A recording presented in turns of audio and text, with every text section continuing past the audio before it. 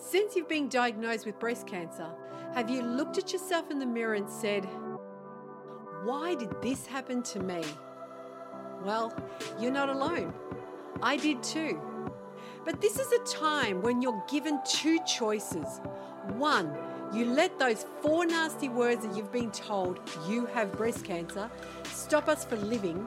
Or 2, we can take what we've been given to us and use it as fuel on our path to healing, growth, self-discovery, and to bring out the best of us and become the hero of our journey while we get to inspire others to do the same. Join my inspiring guests and me on our mission to help women just like you with what we discovered on our hero's journey through breast cancer. This is a place where we share all the tools and knowledge we've learned to develop the courage, resilience, mindset, and self-love needed to start living your full life like you might never have done before. I am Grace DeAngeli, and I welcome you to Breast Cancer Hero's Journey podcast. Welcome home.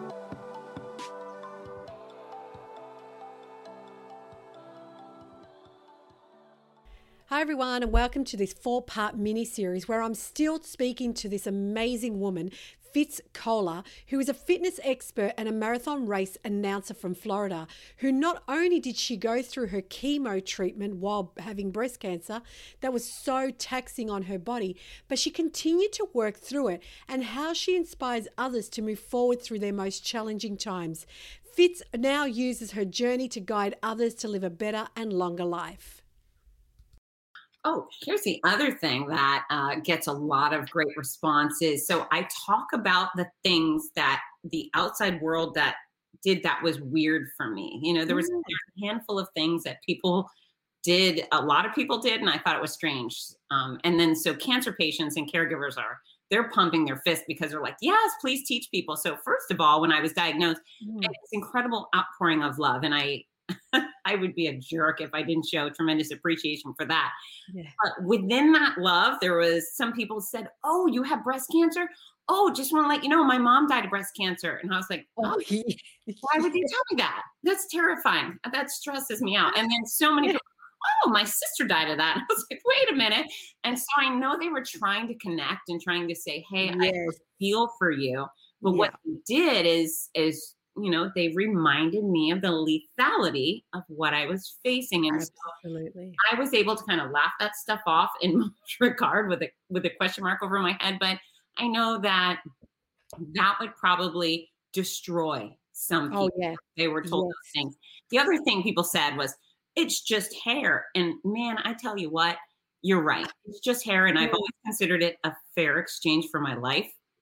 But shave your freaking head if it's just hair. It's not exactly just hair. Thank you. To me, if I didn't like it, I would have gotten rid of it years ago. It's not just hair. And then the third thing is all of the people who once, you know, they're like, oh, when your hair grows in, do you know it might be a different color? It might be really curly. It might be this. And I thought, really? So you think it's fun to talk about the fact that this beautiful long blonde hair that I loved and lost will never be the same. This is fun for you. And so, you know, trying to convince people that what the information you know and you want to talk about, it's not necessarily appropriate.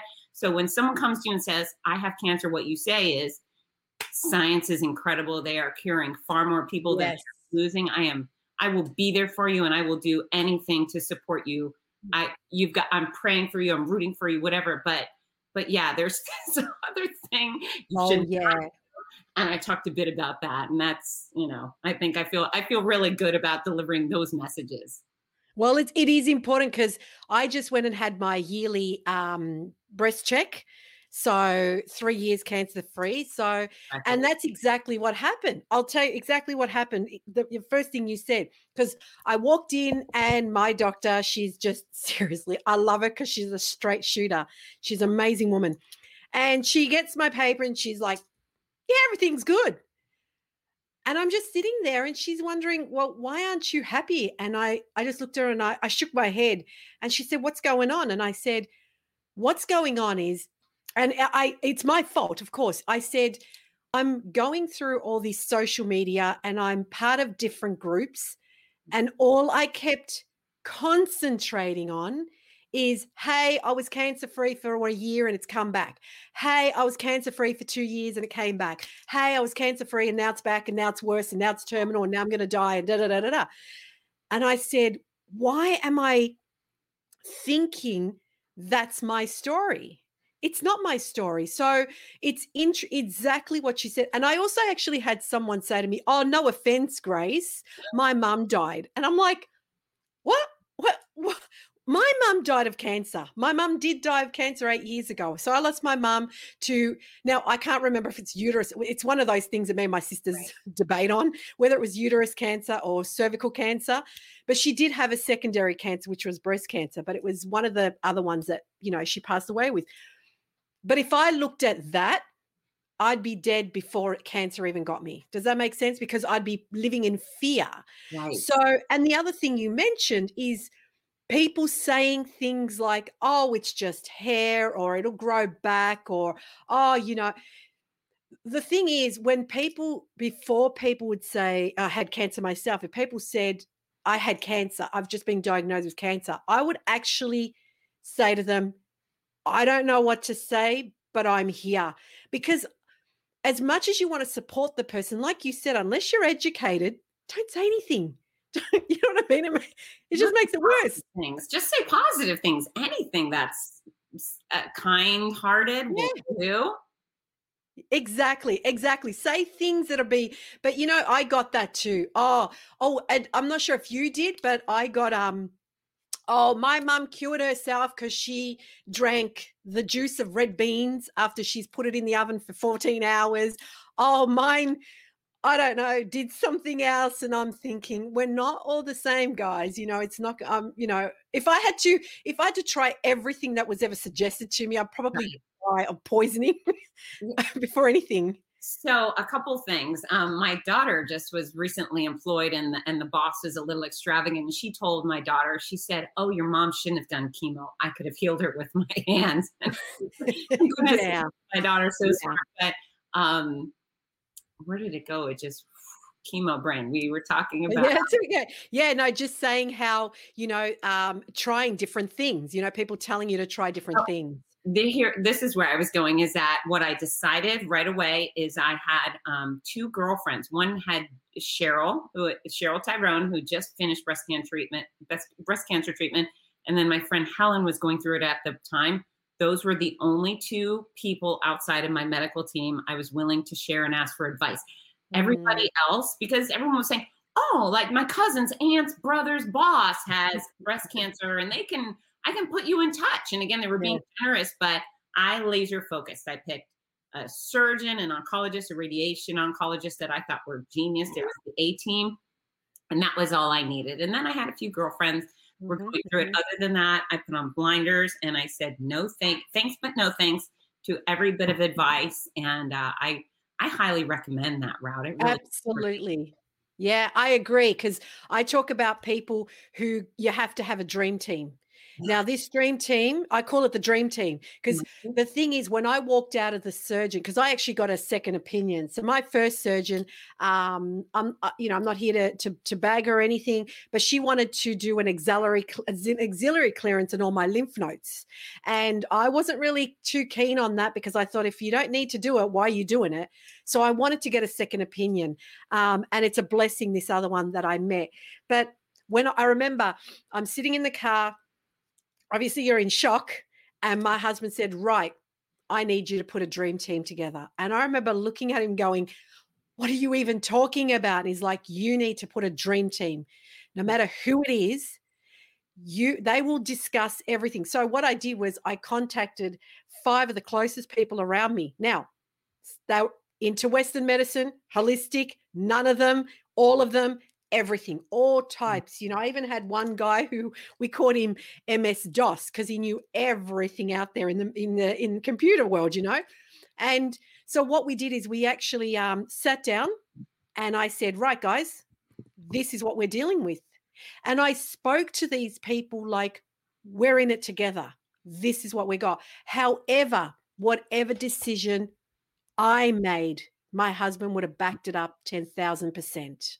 And that's really, I think, a point that all patients of all kinds need to know is that your doctors are service providers and they are consultants. You make the decision. And so mine would offer, okay, this is what I recommend. If you do this, there's a 94.3% chance we're going to kill Mhm. it. If you add on this thing, it's almost like being at a restaurant and saying, yeah, I'm going to have the onions on top of it. Yeah, yeah. I got Yeah. to choose. And if there was something I didn't feel comfortable with, I said no. And what I learned, it took a little bit of time, but I was a wimpy patient. Needles make me cry. They still, if I had to go be poked Mm. today, it would make me cry. If somebody dared try to poke me in the chest again, oh my God. Mm. But I had a few grouchy medical providers. I had two specifically cranky nurses, and I wish I would have stood up better for myself. But Mm. I did say no, thank you. I told my oncologist, I said, I will not see that person again. I'm going to only see Lily right now. And he was like, okay, you can have Lily. And so it was scary enough. The whole thing was Mm. so scary and so stressful. I think it's actually Mm. stress was greater than fear, that Mhm. I needed to attach myself to those caregivers that were going to make me feel cared for. And so I hope everybody does kind of stand their ground when it comes to the medical providers they're utilizing and willing to see, because with cancer you keep going back, right? You got Mhm. Mhm. to keep Absolutely. Yeah. Well, that's the thing, because like I say, uh, it's not going anywhere for me and yourself, in the sense we don't have the cancer, but we're going to have it checked, all the time. And I don't care, but exactly that, what you said was, talk to your medical advisors, because I went in my case, and I always say disclaimer, I did go to my radiologist, but in my type of breast cancer, the radiologists, the bad was overriding the good. And then in the oncologist, it was the same thing, because I asked questions, though. I didn't go in there going, oh, well, someone said if I meditate in the sun, it's going to heal me. I didn't go in there with that. I went in there with, okay, what is the medication I need to take? What are the side effects? What does this happen? And I mean, I'm looking at my age, I'm looking at my type of cancer. And I remember the oncologist, she put it in like a little spreadsheet, like a little chart came up. It was quite funny. And when she showed me, I was like, oh, so what am I? See, because one of my options was to take a particular tablet, but in my case, it would have created a higher risk of a secondary cancer. oh So Lord. I said, well, what exactly? So I said, well, what's another option? And she said, well, another option is you have a hysterectomy, but that could cause you to have it increases. And this is what a lot of women don't realize. Once we actually go into menopause, it actually increases the chances of heart attack. So I'm like, oh, well, hang on a minute. So because I was asking questions, believe it or not, that oncologist in the end said, you need to get out of my office. I don't have time for you. And I thought, but I'm asking questions because, yeah, and that's what I talk about. Please ask a billion questions. Today, when I talk to my surgeon, I'm going to try and ask her so many questions. I don't know if she's giving me 15 minutes, half an hour, but I'm going to shoot through some questions, because it's important to ask. It's important, like you said, to have a dream team. Now, when I just went in 2 weeks ago to my surgeon, the lady in the I was getting my ultrasound, and she felt the need to tell me, "Oh, yes, this is looking good. This is looking good." And I thought, don't do that, because had it been the opposite, I don't want to hear it from the girl doing my ultrasound. I want to hear it from my doctor. And I remember saying to my doctor, you know what, Chantal, I said, it's like she's telling me, what's the use coming to see you? Now, I meant it as in, if she's going to tell me the news, why would I have to come to a doctor? And I'll never forget, behind her mask, because we have to wear masks here, behind her mask, she says to me, oh, no, Grace, you will be seeing me every year. And I thought, you know what, Chantal, I will see you every 6 months. I don't care, because this is part of my life now, but I'm not going to make it my life. Does that make sense? And I have done that. And I'm not sure if you have, where I lived in fear longer than I lived in cancer. And I'm the first to admit that. But I thought to myself, I can't, because even my husband I would be cancer free. Grace, good to go. See you. And then my husband would say, Well, that's another 364 days before you start freaking the hell out again, and I'm like, oh yeah, that's right. Yeah. Yeah. I have a great ability to compartmentalize. So even once I found my lump, I was like, okay, I'm at a race weekend. I can't do anything about this now. So I'm not going to focus on it. I'm going to focus on the opportunities at hand. And so I'm a science girl. That really goes a long way. And given the data I've been presented, I truly believe there's a 1.2% chance this breast cancer is coming back.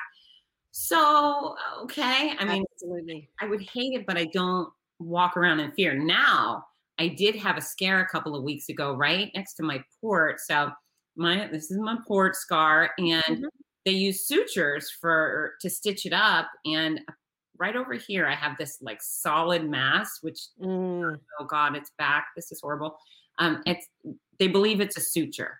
But for about 10 days, I was living with this thing in the back of my head that, oh God, it's back. What is this going to look like now?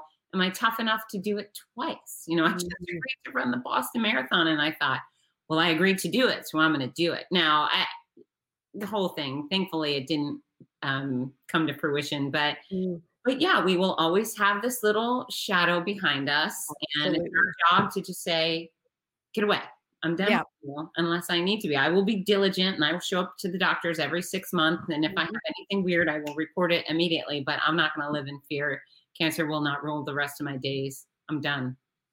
Absolutely. I agree. And that's exactly because, like yourself, where they've taken out my lymph nodes, every time they go over it, and it hurts. It's like, that hurts.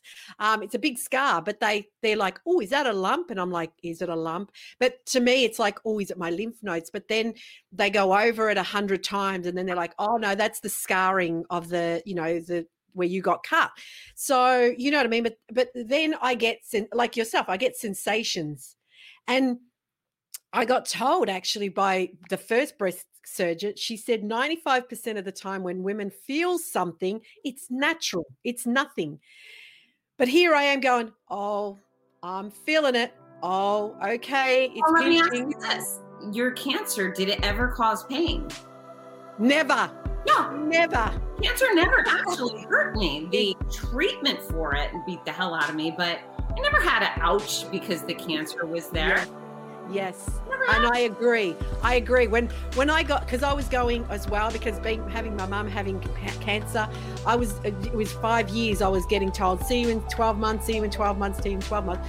And then when she told me that there's something there, she said, oh, so did you feel anything? I'm like, did I feel anything? Oh, hang on, let me think. No, did I? It started making me question myself, my sanity. I was like, was I supposed to feel it? Is it supposed to knock on my door going, hey, guy, I'm here? I don't know, but I didn't. Thank you so much for joining me. I know you could have chosen any other show to spend your time with today, and I'm really grateful and humble that you've chosen me instead. And I hope I've been able to serve you in any way. I hope this will become your go-to place to help you heal, feel supported, and discover yourself along your hero's journey. And if this episode helped you today, please subscribe and share it with someone you know that would benefit from this. As I've learned about my hero's journey through breast cancer, nothing we receive is for us to keep, but to be shared. And I hope I can serve you further by sharing some of the tools I've learned along the way.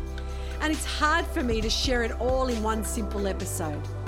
So if you go to www.theangelsofgrace.me/resources right now, you can find a collection of tools that might be exactly what you need to take you on your hero's journey.